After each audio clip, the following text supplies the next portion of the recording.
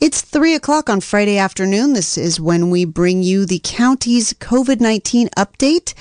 They do a briefing with local media every other Friday from 3 to 4, from 2 to 3 p.m. They live stream it on their YouTube channel and on their Facebook Live. And I have recorded that, and I am going to play it for you right now. This is our local public health officer, Dr. Andy Coren, and his biweekly update on Mendocino County's response to the coronavirus pandemic. He will be listing out testing and vaccination opportunities during this briefing, and I will repeat that for you at the end, just in case it goes a little too fast or you miss it. So stay tuned. County of Mendocino COVID-19 briefing. Hello, my name is Trevor Mokel, and welcome to the Mendocino County COVID-19 update. Today, we are pleased to be joined by Mendocino County Health Officer Dr. Andy Coren, who will give us an update on the COVID-19 status of our county. After that, we'll open it up to take a few questions from the media concerning the COVID-19 incident. Questions are limited to 2 questions per media outlet in order to preserve the schedule of our staff. If time allows, we will also take questions from the public. If you're a member of the public, please leave your question in the comment of this video below, and we'll do our best to address it. Now, beginning with the health update, Dr. Coren, you have our attention. Hello, everybody. Yes, we have changed to the yellow tier, so be happy, but be cautious. Now is when we have to vaccinate. Let's go over the data first from April 29th. It's important to notice that worldwide, India has surpassed the United States in daily cases with over 330,000 new cases per day, though they still have less total cases and less total deaths. But they are in the news because of the near collapse of their healthcare system, which we came close to having here in California last winter. The United States and other countries are beginning to help, so this pandemic is far from over. And with this rate of growth in India, we'll all have more of a threat of more serious variants, and I'll get more to that in a minute. Nationally, the United States coronavirus cases are 32,235,827, and the deaths are 574,383. This is still almost 3 times the number of deaths that are currently in India. There have been waves in Michigan and Minnesota, the New England states and Northeast, Puerto Rico, and now Oregon to our north is suffering a significant increase in their case rates. California cases now number 3,636,235, and the deaths amount to 60,362. In Mendocino County, we have 2.42 cases per 100,000 per day, and that again is a 7-day average over 7 days ago. The test positivity is 1.2% compared to the state 1.4%.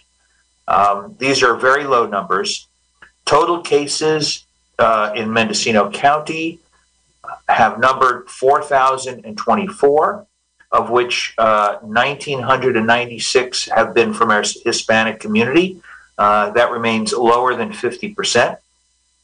We currently have 31 people in isolation and 33 people in quarantine.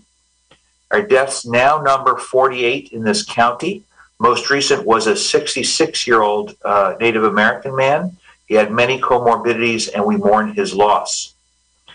So in the yellow tier, the changes in summary mean we have higher capacities in many situations. I hear a lot of frustration about the restrictions, and now I'm hearing a lot of anxiety about moving to the yellow tier. I want to let you know that I share those concerns, and we need this time in the yellow tier to learn our own best behaviors and practices before the general guidance is withdrawn beyond the blueprint as planned in June. But we are not beyond this pandemic, and if there are outbreaks while we are in the yellow tier, we could have to return to the orange or the red tier.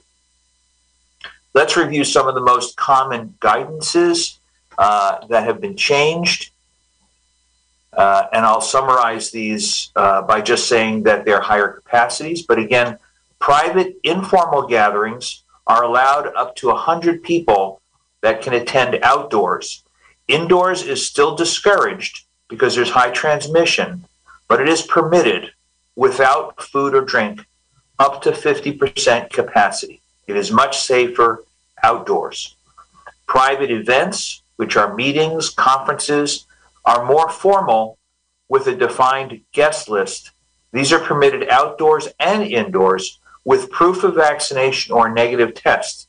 With proof of vaccination or negative test, the capacity has increased. Indoor seated live events, for example, performances with weekly worker testing and designated areas to eat with maintaining 6 foot of distance are allowed with increased capacity. And again, bonus capacities if all are tested or vaccinated. Outdoor live events such as sports and performances, and at this time of the year, graduations, are allowed with assigned seating. They are restricted to in-state individuals. Again, the capacity is increased. I'm not going to go into those details. Recent CDC masking guidance has been updated, and the CDPH, California Department of Public Health, aligns with fully vaccinated people may go without masks outdoors unless in crowded outdoor events. Close contacts who have no symptoms, who are fully vaccinated, no longer have to quarantine or test unless they have symptoms, in which case they should see their provider and test. This does not apply to those in healthcare settings or other workplaces subject to the OSHA rules or living with vulnerable people. Those who may be immunocompromised should consult with their healthcare provider for further guidance. Recent travel guidance for fully vaccinated persons has also changed. People should travel with masks always, whether in the air or airports or travel hubs such as railway stations, buses, and so on. For domestic travel, you do not need to test before or after or quarantine unless required by local health authorities. International travelers do not need testing on departure unless it's required by the destination they are going to. Upon return, they must have a negative test or proof of recent infection before they board, and they should test 3 to 5 days after return, but no need to self-quarantine. Again, more and more reasons for people to be vaccinated. Outbreaks in Mendocino County, we have none that are open at this time and no active school cases. Testing is now available, but it has fallen off to a very low level, leading us to a point where we may not be able to find index cases in time to control outbreaks. So keep testing. I recommend once per month, whether vaccinated or not. The Ukiah Fairgrounds is open every Sunday through Thursday from 9 to 5 p.m., and Fort Bragg Veterans Hall is available every Tuesday from 9 to 5. The travel team is making its rounds, and today they will visit Point Arena and Boonville, and next week they will be in Laytonville and Willits. Consolidated Tribal Health is also having some testing today in Willits. People with symptoms who need testing should not go to these surveillance sites, but should go to their clinics or providers on weekdays in order to protect those people who are employed for this testing. Variants is a very important concern at this point. We just received notice that California surveillance testing has found a variant B117, the UK variety, here in Mendocino County last month. The UK variety B117 is 50% more transmissible and is more virulent. The prevalence has grown significantly in California.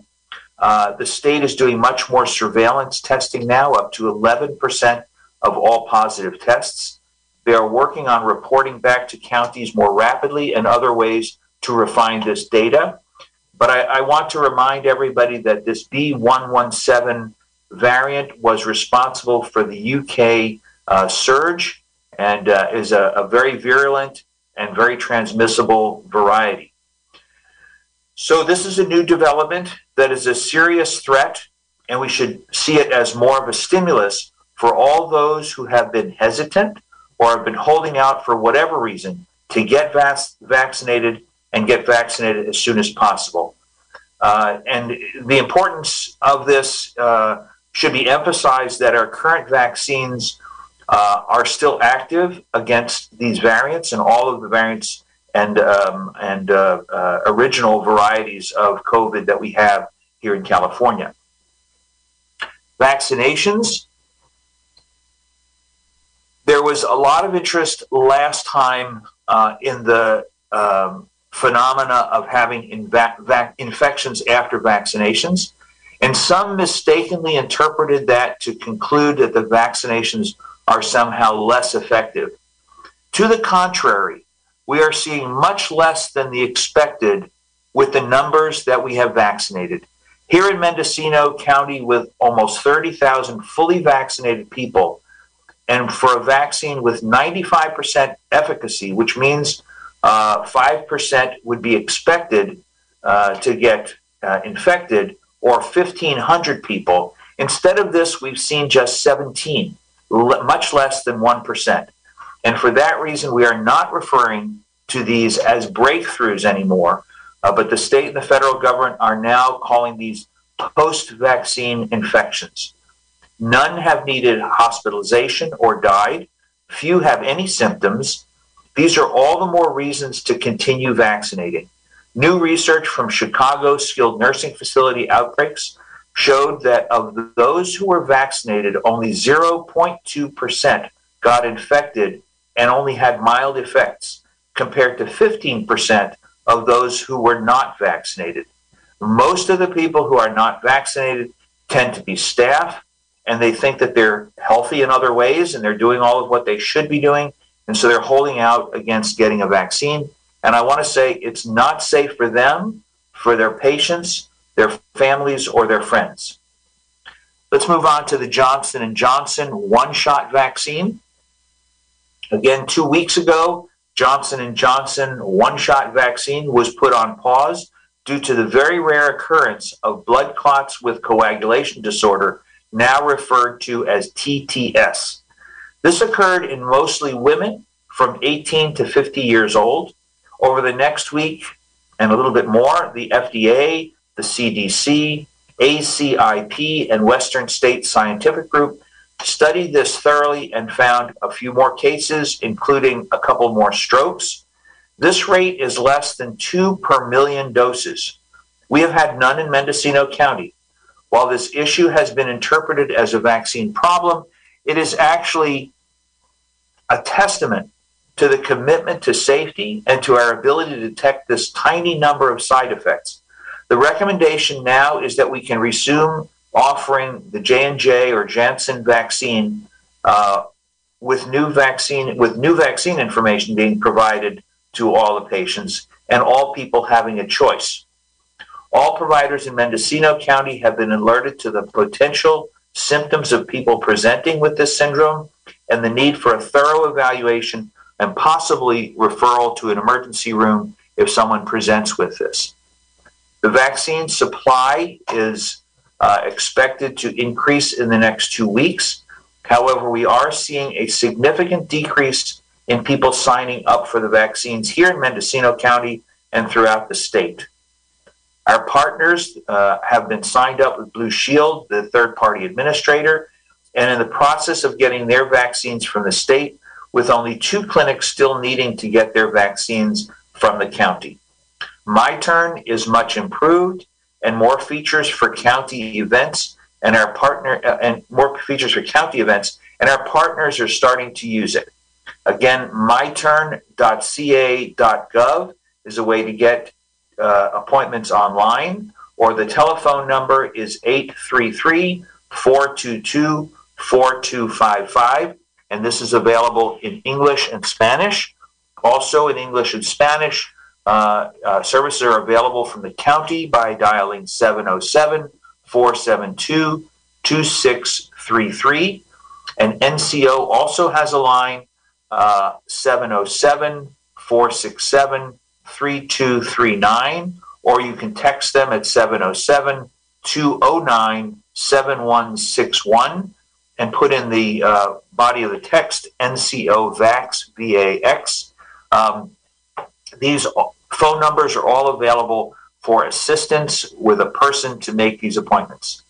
Eligibility now is anyone over 16 years old.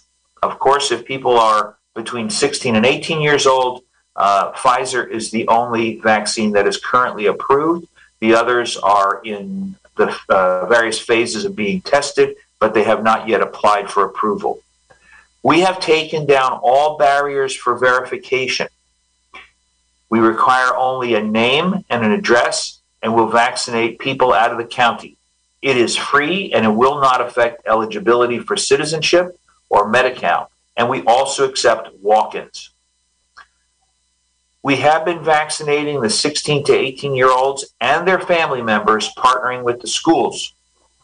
We are hoping for the approval of the Pfizer vaccine for the 12 to 15-year-olds in the next 1 to 2 months, and looking forward to vaccinating these children along with their usual childhood vaccines. There may be vaccines available for younger age children toward the end of the year.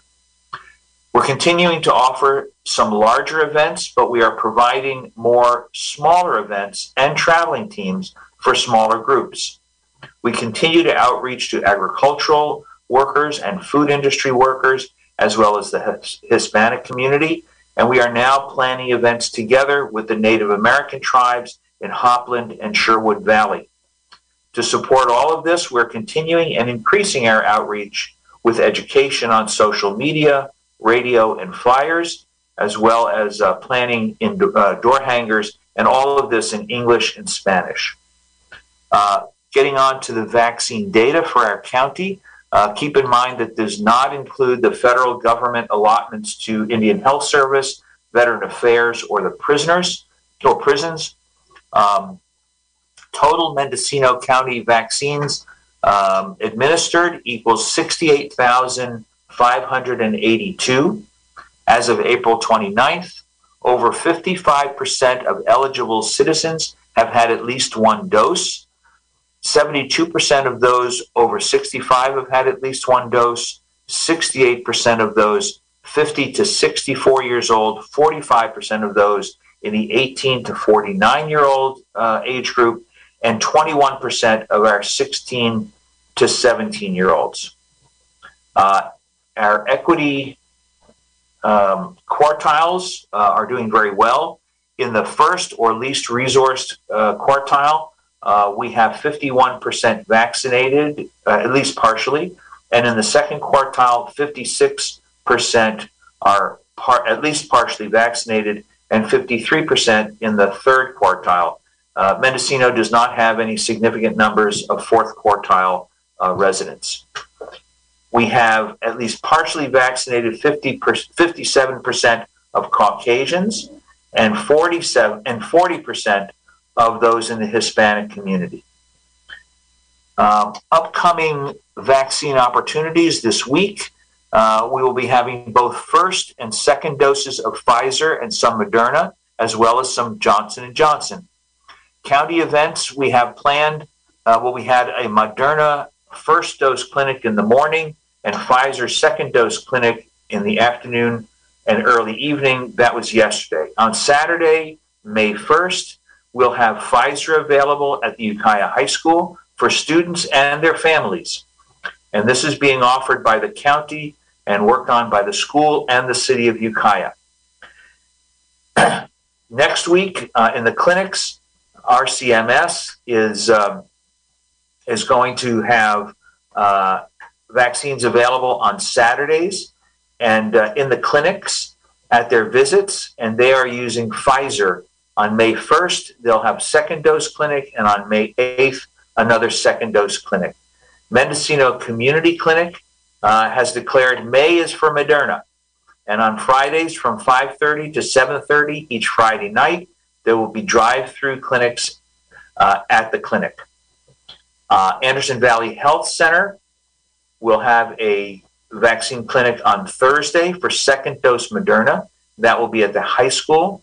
And if people request, they will be able to get first doses and also drop in there.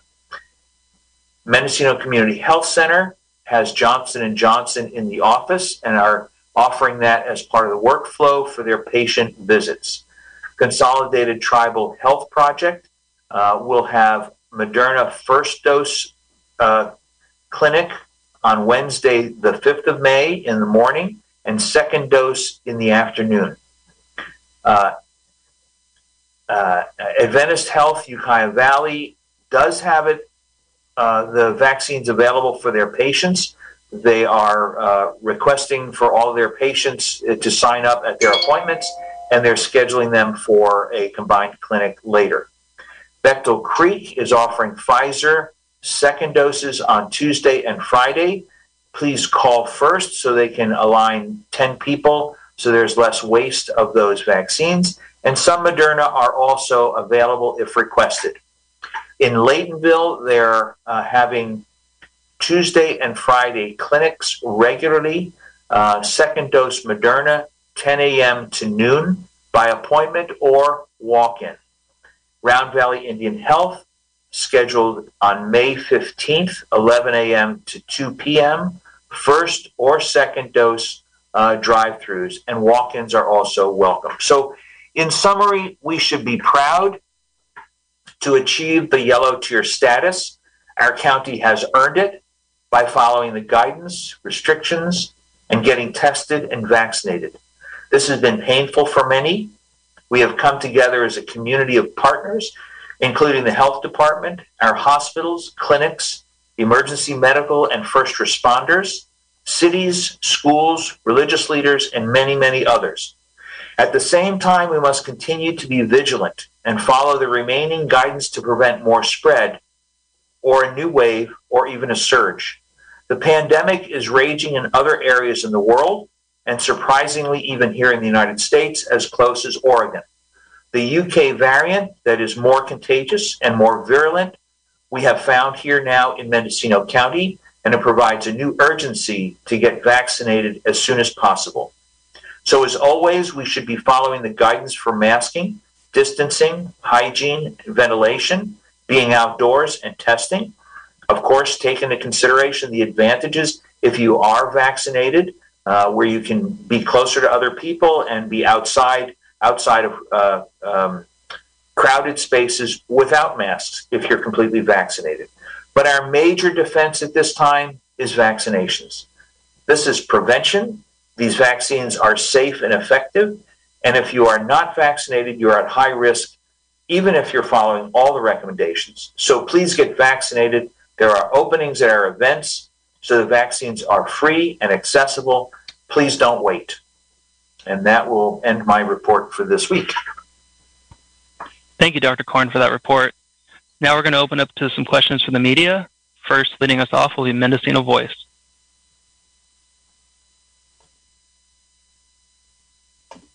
Okay. How you doing, everyone? Hi, Adrian.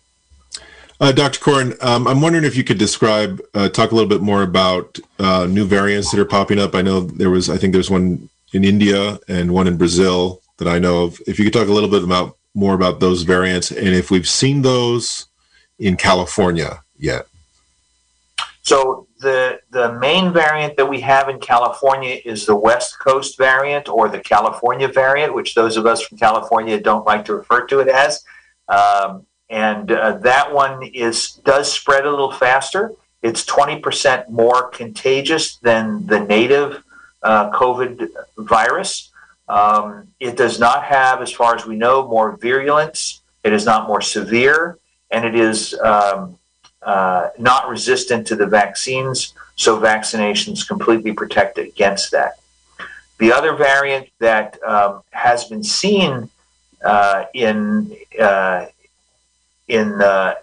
in California, and as I said, here in Ukiah, is the UK variant, or the B117, and that does spread significantly faster, not 20%, but 50% faster, and it is more virulent, though it still is responsive to our treatments, such as the monoclonal antibodies, and also to vaccination efforts.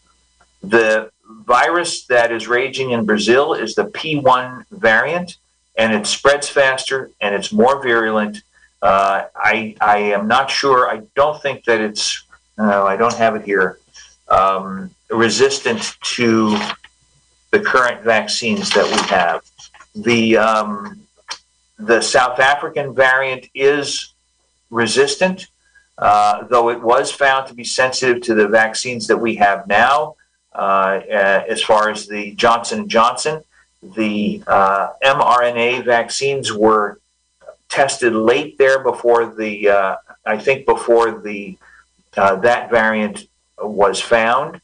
So it's a little questionable. I'm not quite sure whether it is sensitive, but the South African variant has not significantly hit the Western Hemisphere. The other variant that we're seeing a lot in the news is the Indian variant, and that's sometimes referred to as the double variant. It has some characteristics of the UK variant, so it is more transmissible, and it has some characteristics of the South African variant, and so it is more virulent, and we don't know yet whether it has significant resistance to the vaccines that we have, because it shares mutations from both UK and South Africa. So that is still being looked at. But clearly it's raging and creating an inferno of a pandemic in India. So we have to be worried about that. Did that answer your questions, Adrian? For your follow-up, Mendocino Voice? Yeah, that's clear. But I was just to clarify, is still part of the first question, is have we seen the Indian, has there been testing from the state lab showing that we've seen the Indian variant or the South African variant, any of those other Brazilian variant in California? That's just to clarify for the first question. And I'll go ahead and ask my second question, which is if you could update us on the status of the Vallejo lab that Mendocino County is participating in the study on.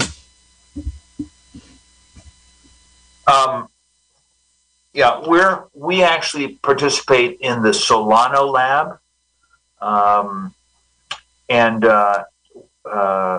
so they are, they're a full county lab, and they are in the process of setting up and finalizing their operations around their whole genome sequencing. Well, let me go back. I think that there have been a case or two in Southern California of the P1 variant from Brazil, and there may have been a case or two from South Africa, but they were contained, mitigated, and as far as I know, some time has passed, and we haven't seen the emergence of more of those.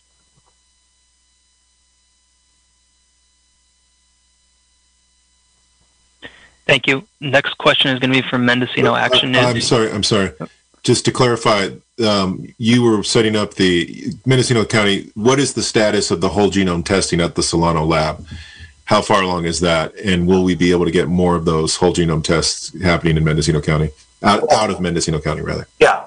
What's happening now, I've made many calls to the Solano lab, to VRDL, which is the major lab that has been doing the whole genome testing, and to the Perkin-Elmer lab, which is the new state lab that's been up for several months. The Solano lab is adding on the whole genome sequencing, and they're able to do it, but the results are not final. So as I understand it, all of their tests also are being run through the CDPH lab to confirm results.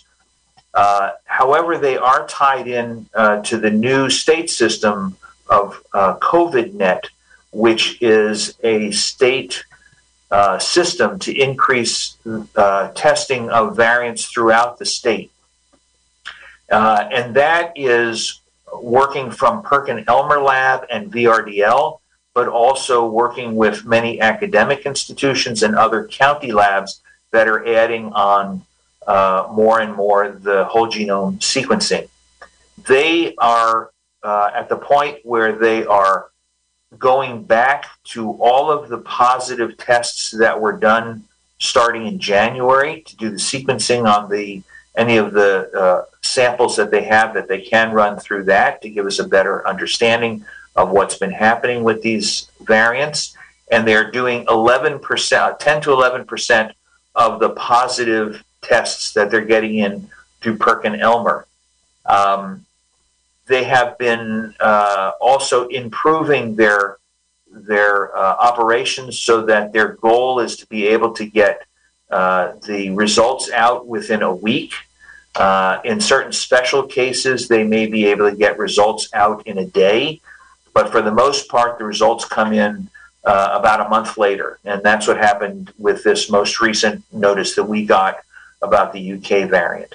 So things are slow. This is not a test that you would use clinically yet to mitigate or to treat someone, but it does give us a sense of what's happening in our community.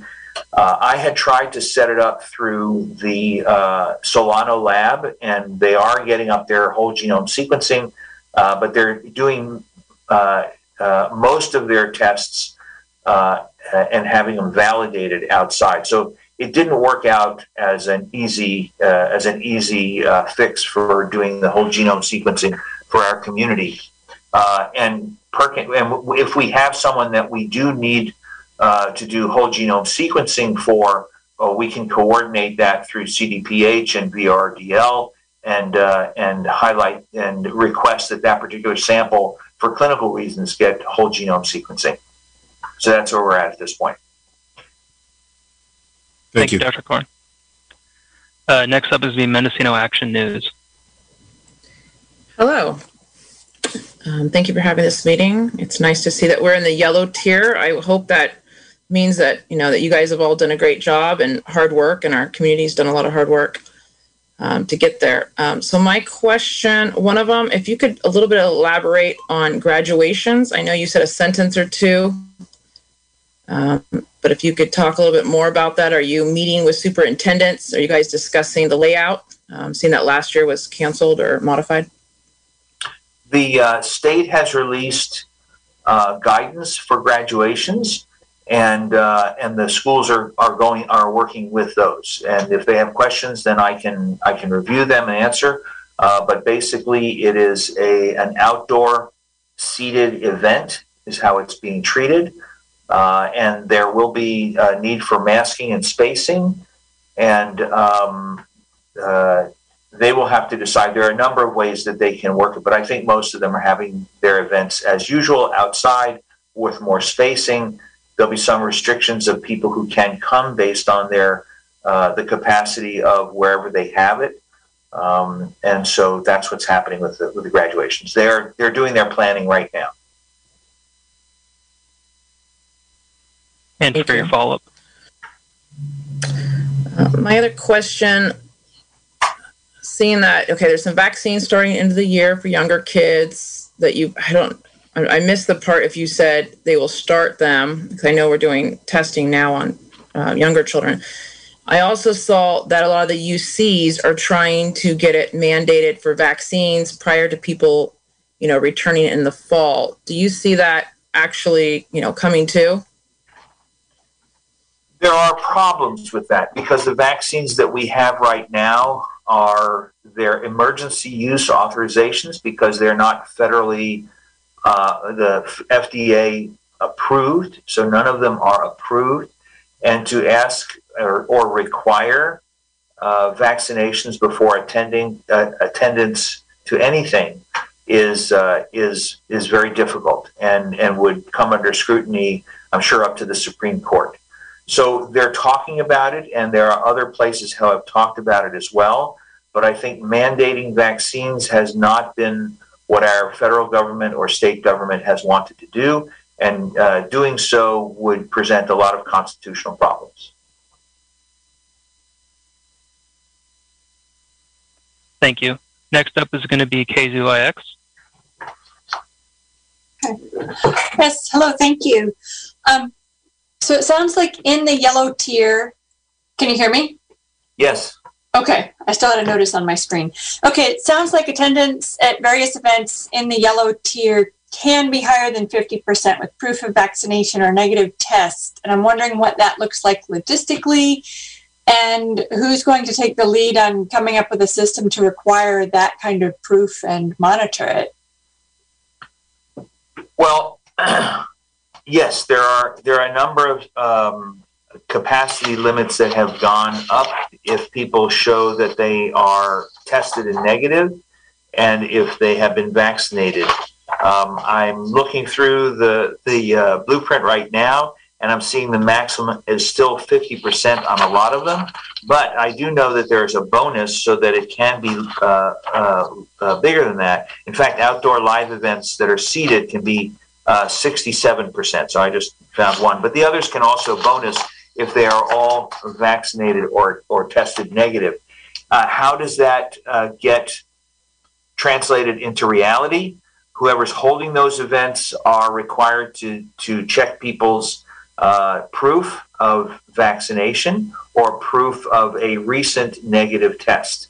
There is in the state and in the country and internationally some interest in developing vaccine passports. I'm sure you've heard, and it is a hot topic. There are questions of privacy and questions of fraud that would have to be dealt with those kinds of cards.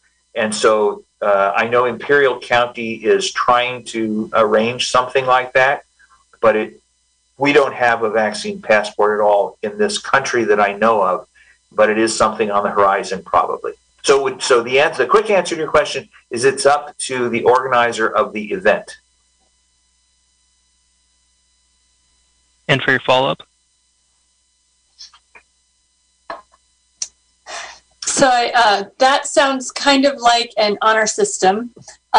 Like environmental health or code enforcement is not going to be patrolling outdoor concerts or movie theaters. I didn't hear the part that you said after honor system.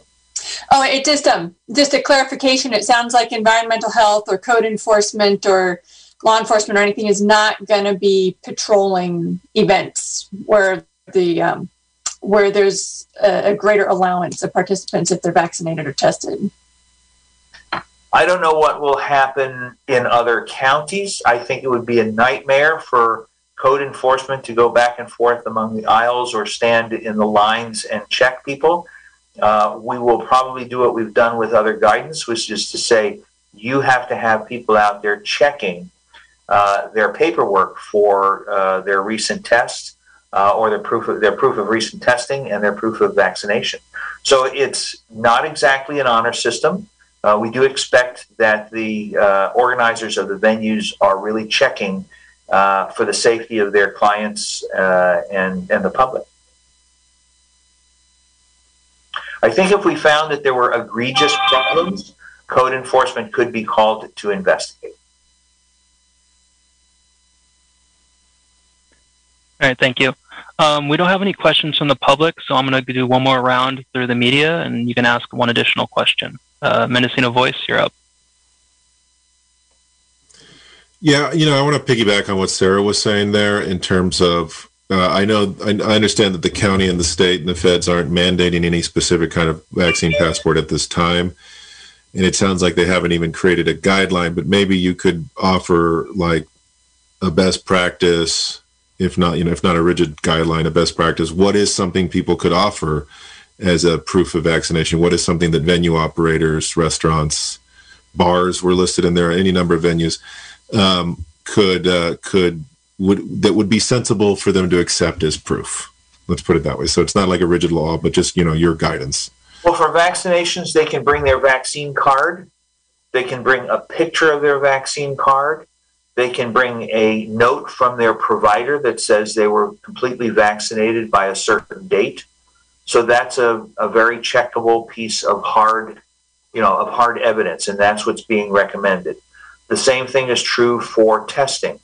Testing should be, if it's a PCR test, within 3 days, and if it's a Binax, or I should not use the brand name, but if it's an antigen test, it can be done the same day, and the operators should be looking at those pieces of paper before they enter.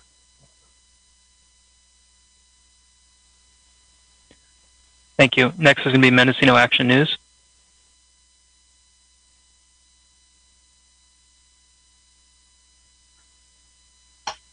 Okay.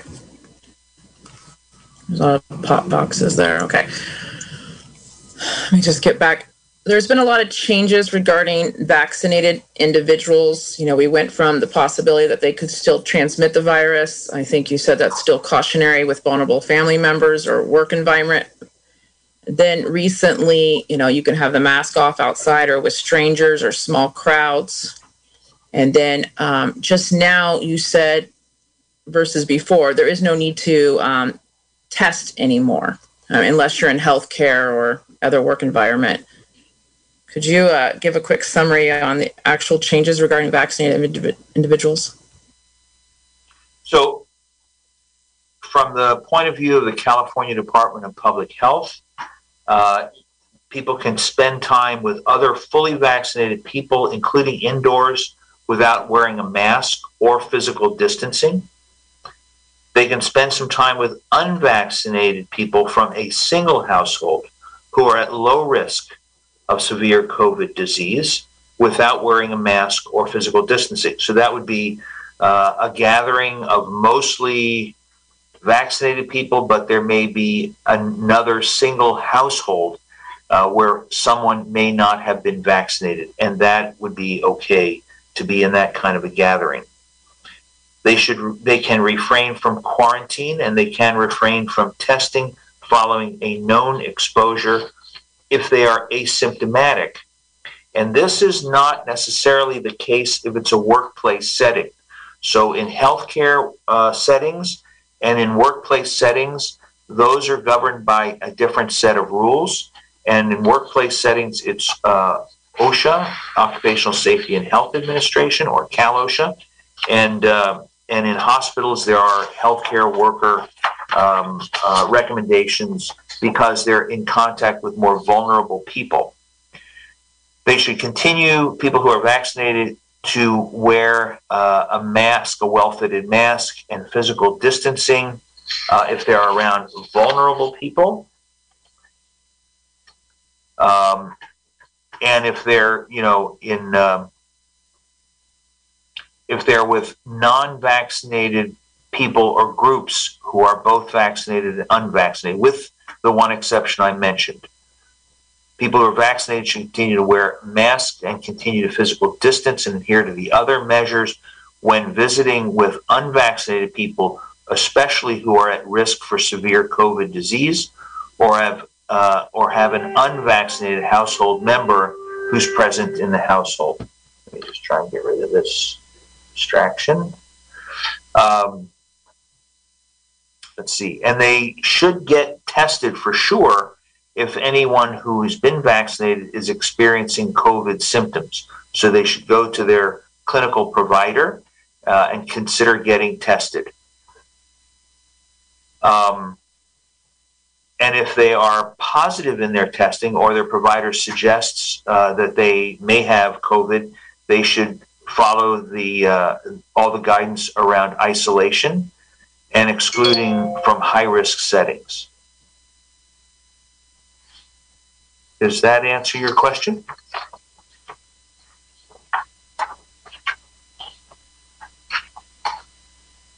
Sorry, there wasn't allowing me there. Yeah, thank you very much. That was very clear. Okay, good. Thank you. All right, next is going to be KZYX, and I think I might have snubbed them on one of their questions. To clarify, they might be able to ask too. Yeah, I was going to bring that up because it ties into my next question. I really think that being muted in between the questions insults our professionalism and treats us like we're class clowns, disrupting a proceeding. And I would like to know when we are going to be allowed to participate in person in our local politics and informational sessions so that we can actually have a level of meaningful participation with our leadership. Thank you. Just for clarification, people have been able to unmute themselves throughout this conversation. So, Sarah, I think that it will depend on our level of contagion in the community, and that as soon as we hit June 15th, we're going to have to make a decision whether the overall level of contagion within the community is low enough and the protection in the community is high enough that certain venues will be open to face-to-face meetings. We want to get back to that point.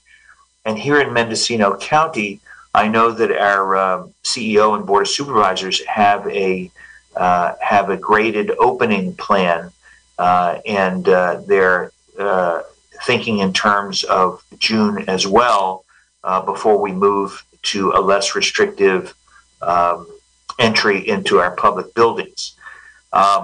So we want the democratic process to continue, and face-to-face is a good way for us to be meeting, but we also want to protect the members of our community against this pandemic. So again, it's been a balance. We don't like to I certainly don't like to put restrictions on people, but we're doing this because it protects everybody, and we still think there's a measure of danger to everybody if we're mingling vaccinated and unvaccinated people. But the sooner we can get to being together and face-to-face is the sooner we can get vaccinated and get our numbers up higher, where we feel more confident that there will be less contagion during these kinds of meetings and gatherings. Did that answer your question, Sarah? It's not a hard date. I'm not giving you a hard date. Yeah, I would like to add that I have been trying to unmute myself and failing, and I would really appreciate more of an attempt to have more meaningful interactions with all of our leadership, because a lot of times we're asking questions and we get this kind of ring around the rosy and sent to people who don't know the answers. And I feel like the pandemic has been used as an excuse not to give people a lot of information in a timely way, and I would like that to be over. Sarah, I appreciate that. I hope you'll be patient, because there's a lot of information we don't know, and we're finding it out as we go along. For example, we really don't know the duration of the immunogenicity of the vaccines, and so we're hitting 6 months now, and the fact that they are letting us be together and finding that the vaccines are lasting more than 6 months we're discovering this as we go. We are all in this petri dish together. Let me put it that way. And we're trying to go cautiously so that we don't have a rebound. There are threats around the corner, and we're trying to open it up as soon as we can. We really hear you, and these are discussions that we're having in the state calls and within the county as well. But I think we need a little bit of patience, and that's not easy when we've been in lockdown for more than a year. So I appreciate the questions and the concerns, but I hope you'll appreciate that we're trying to be cautious for the safety of the community. And I hope that we can consider the safety of our democracy as well. Thank you. Good. Thank you. We also have one question from the community that came in. They would like to know how long the vaccines last for. Well, I was just talking about that a second ago, probably when that person was asking the question. We are now looking at those people who are in the phase 3 trials and had the vaccines available to them 3 months before they were available to the rest of us. And so they were the people who we were looking at then to see if it was safe and effective. And their vaccine duration is a little over 6 months now. It's coming on to, I think, 8 or 9 months. And we're seeing the same kind of immunity at this time after those vaccinations in those people. So as we go forward, we'll be able to say more clearly how long the vaccines are lasting. And really what we want to know is, what's it safe to do when you've had these vaccines? And we don't know that yet. Nobody knows that. It's not something anyone's holding back. We're trying to use good scientific principles to assess that. It's not only the immunoglobulins and levels of various tests that are there. That doesn't tell us what the real immunity in the community is. And I think that's the question you're asking, not just what it would be in a laboratory. So until we see enough experience going on to 9 months and a year, it looks like those are our next goalposts, and we're trying to make those as we live that experiment.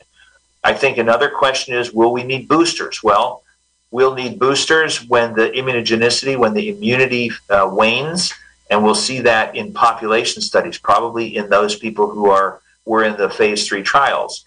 Will those boosters be the same as the current vaccines? It depends a little bit on the variants and their susceptibility to the current vaccines.